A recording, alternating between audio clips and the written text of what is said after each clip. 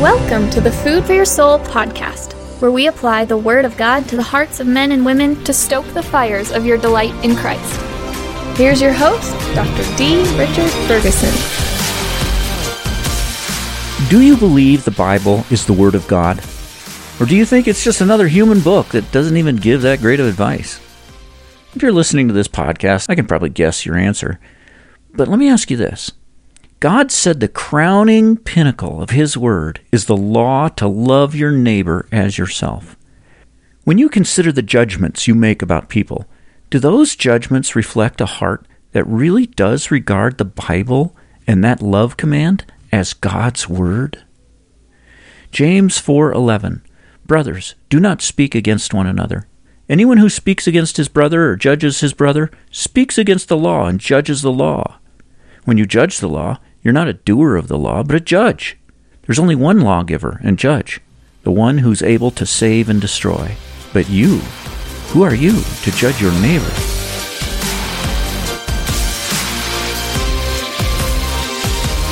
Anyone who speaks against his brother or judges his brother speaks against the law and judges the law. What law is he talking about? Same law he's been talking about throughout the book, the royal law of Scripture, love your neighbor as yourself. That law comes from Leviticus 19, which is, no surprise, also where the prohibition about slander is found. Same paragraph. Leviticus 19:16, don't go around spreading slander among your people. Verse 18, do not seek revenge or bear a grudge against your people, but love your neighbor as yourself. That's all part of one statement. It's still part of the love command. So what James is saying is, you break that command, you're judging the law.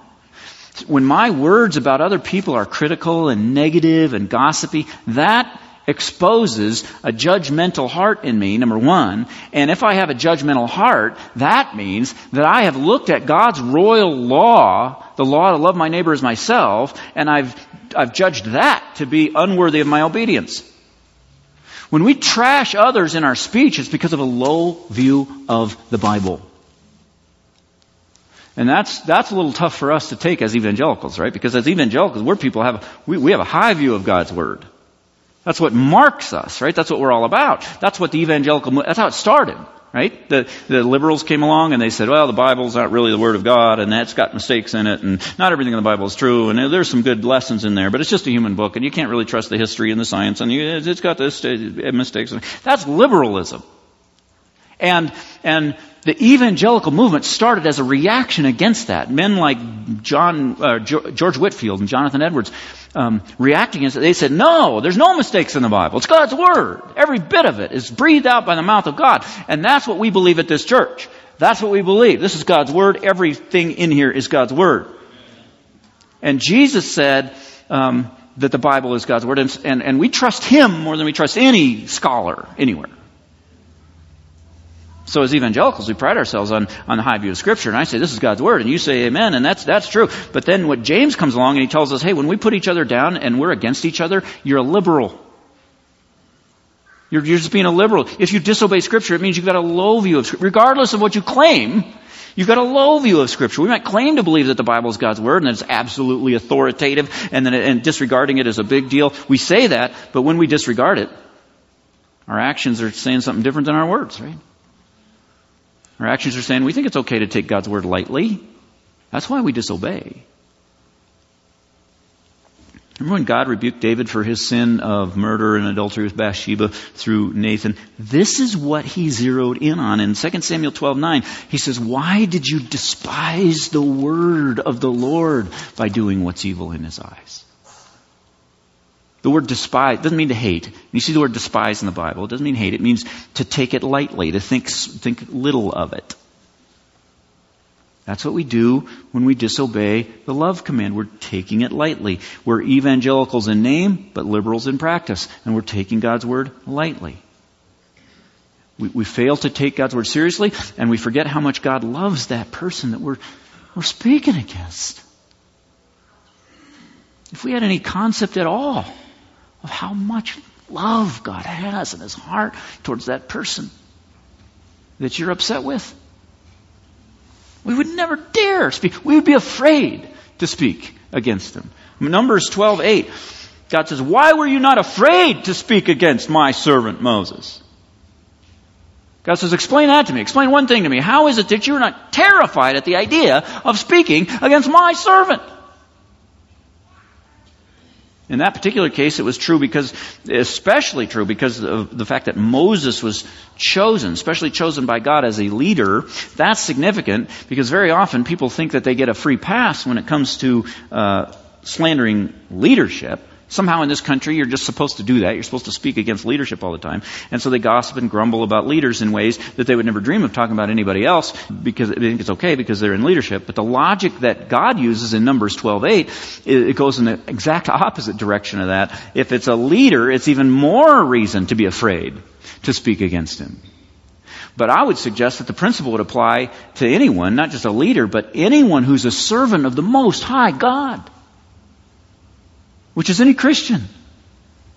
We should be scared to death at the thought of speaking against someone the Lord dearly loves. You go up to a really tough guy in a bar and say something about his mother, look out, right? Why? Because you'd be afraid to do that. Why? Because something's going to happen to you. Don't speak against people God loves. And don't forget the power behind the tongue. Not only is it wrong for those other reasons, but it does damage. This is coming right on the heels of chapter 3, right? When James said in the beginning of chapter 3 about the power of the tongue. It's a restless evil. It's full of deadly poison. It's a wildfire. It's ignited by hell itself. It'll hurt the person. Maybe you'd never dream of actually walking up to that person and punching them in the nose, right? Physically assaulting the person. But you can bring 10 times the devastation in their lives through gossip than you ever could with a punch in the nose. Paul warned us about that in Galatians 5. Remember Galatians 5:15? If you keep on biting and devouring each other, watch out, or you'll be destroyed by each other. He says, well, what do you think is going to happen if you just keep nipping at each other and you keep biting each other? I mean, imagine the picture is two wild animals and they're just fighting and they're tearing each other, biting, and they're evenly matched. And they keep that up. They keep clawing and biting and scratching until eventually they inflict wounds on each other, then they both die. That's the picture here. We're going to destroy ourselves if we do that. We will destroy. We have power in our tongues to destroy. People are all worried about the government is going to shut us down. They're going to put us in jail if we preach about homosexuality or the persecution that's coming or whatever. And I'll tell you something. The government does not have the power to destroy a church. They've tried it for thousands of years. It's not going to happen. The government can't do that. The IRS doesn't have that much power to destroy a church. For us to be destroyed, we have to do it. We would have to destroy ourselves, and that's exactly what will happen if we keep practicing this biting and devouring each other. And it's a very big deal to do that, to ruin a church, because it doesn't belong to us. See, it belongs to Christ. These people seated around you right now, this thing that happens here on Sundays when we come together, you realize that this cost Jesus his life to have this? We need to think twice before we open our mouths and strike a blow at the bride of Christ. So if we speak against one another, that's a symptom of a judgmental heart, and it's a passing judgment on the law of God. It's a despising of the law of love. And then James goes on to say, when you judge the law, you're not a doer of the law, you're a judge. Remember back in chapter 1 in verses 23 to 25, he said, we need to be doers of the word of God. Don't be a hearer only, be a doer. Be a doer of the word. Learning God's word is worthless if you're not a doer of God's word. You just learn it, you don't do it, that's worthless. And James here says it's impossible to be a doer and a judge. I mean, the whole goal is to be doers, right? We want to be doers. Doers of the law. It's impossible to be a doer and a judge. You can't do both. Because a doer submits himself under God's law, and a judge elevates himself above God's law. You can't be in both positions. This is one of the most fundamental crossroads you're ever going to face in your lifetime. What is your posture going to be with this? What are you going to take a humble, submissive posture to the Word of God? Or are you going to be a critic? Are you going to pass judgment and give all your opinions about, well, I don't like this thing in the Bible, and I don't know if I accept that, and this part's hard to believe, and this part doesn't fit my ideas, and I don't like... When you read the Bible, are you looking up at it or down at it? Are you looking up from the posture of a humble servant, or are you looking down from the perch of a critic? Whichever one of those postures you take will determine the trajectory of your life and ultimately your eternal destiny. When God forbids something that doesn't really seem all that evil to you, is your response, but, or is your response, yes, Lord. Yes, Lord. Imagine God appeared to you and asked, "What do you think of my word? I'd like to get your opinion on my masterpiece law, the royal law of my word that sums it all up. Love your neighbor as yourself. What do you think?" You wouldn't dream of looking at it and saying, I don't know. I've seen better. Why don't you rework that one, God? I think you can do better. We would never say something like that, but it's exactly what we're saying to God when we take that command lightly. When you talk about someone, does it ever occur to you that the words coming out of your mouth reveal your attitude toward the Word of God? Think about how much slack you cut people in the judgments you make about them. Does that reflect a heart that regards the royal law of Scripture as royal? I have hidden your word in my heart, Lord, that I might not sin against you. Praise be to you, O Lord. Teach me your decrees. I rejoice in following your statutes as one rejoices in great riches. I delight in your decrees. I will not neglect your word. I will obey your word. Open my eyes that I might see wonderful things in your law. Don't hide your commands from me. My soul is consumed with longing for your laws at all times.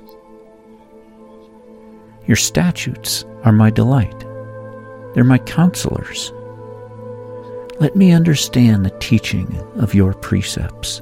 Then I will meditate on your wonders. I run in the path of your commands, for you have set my heart free. Direct me in the path of your commands, for there I find delight. Turn my heart toward your statutes and not toward selfish gain. I delight in your commands because I love them. I lift up my hands to your commands, which I love, and I meditate on your decrees. Help me to see, Lord, that whenever I pass judgment on my brother, I'm passing judgment on your perfect law. Thank you for listening. If you found today's episode edifying, why not share it with a friend?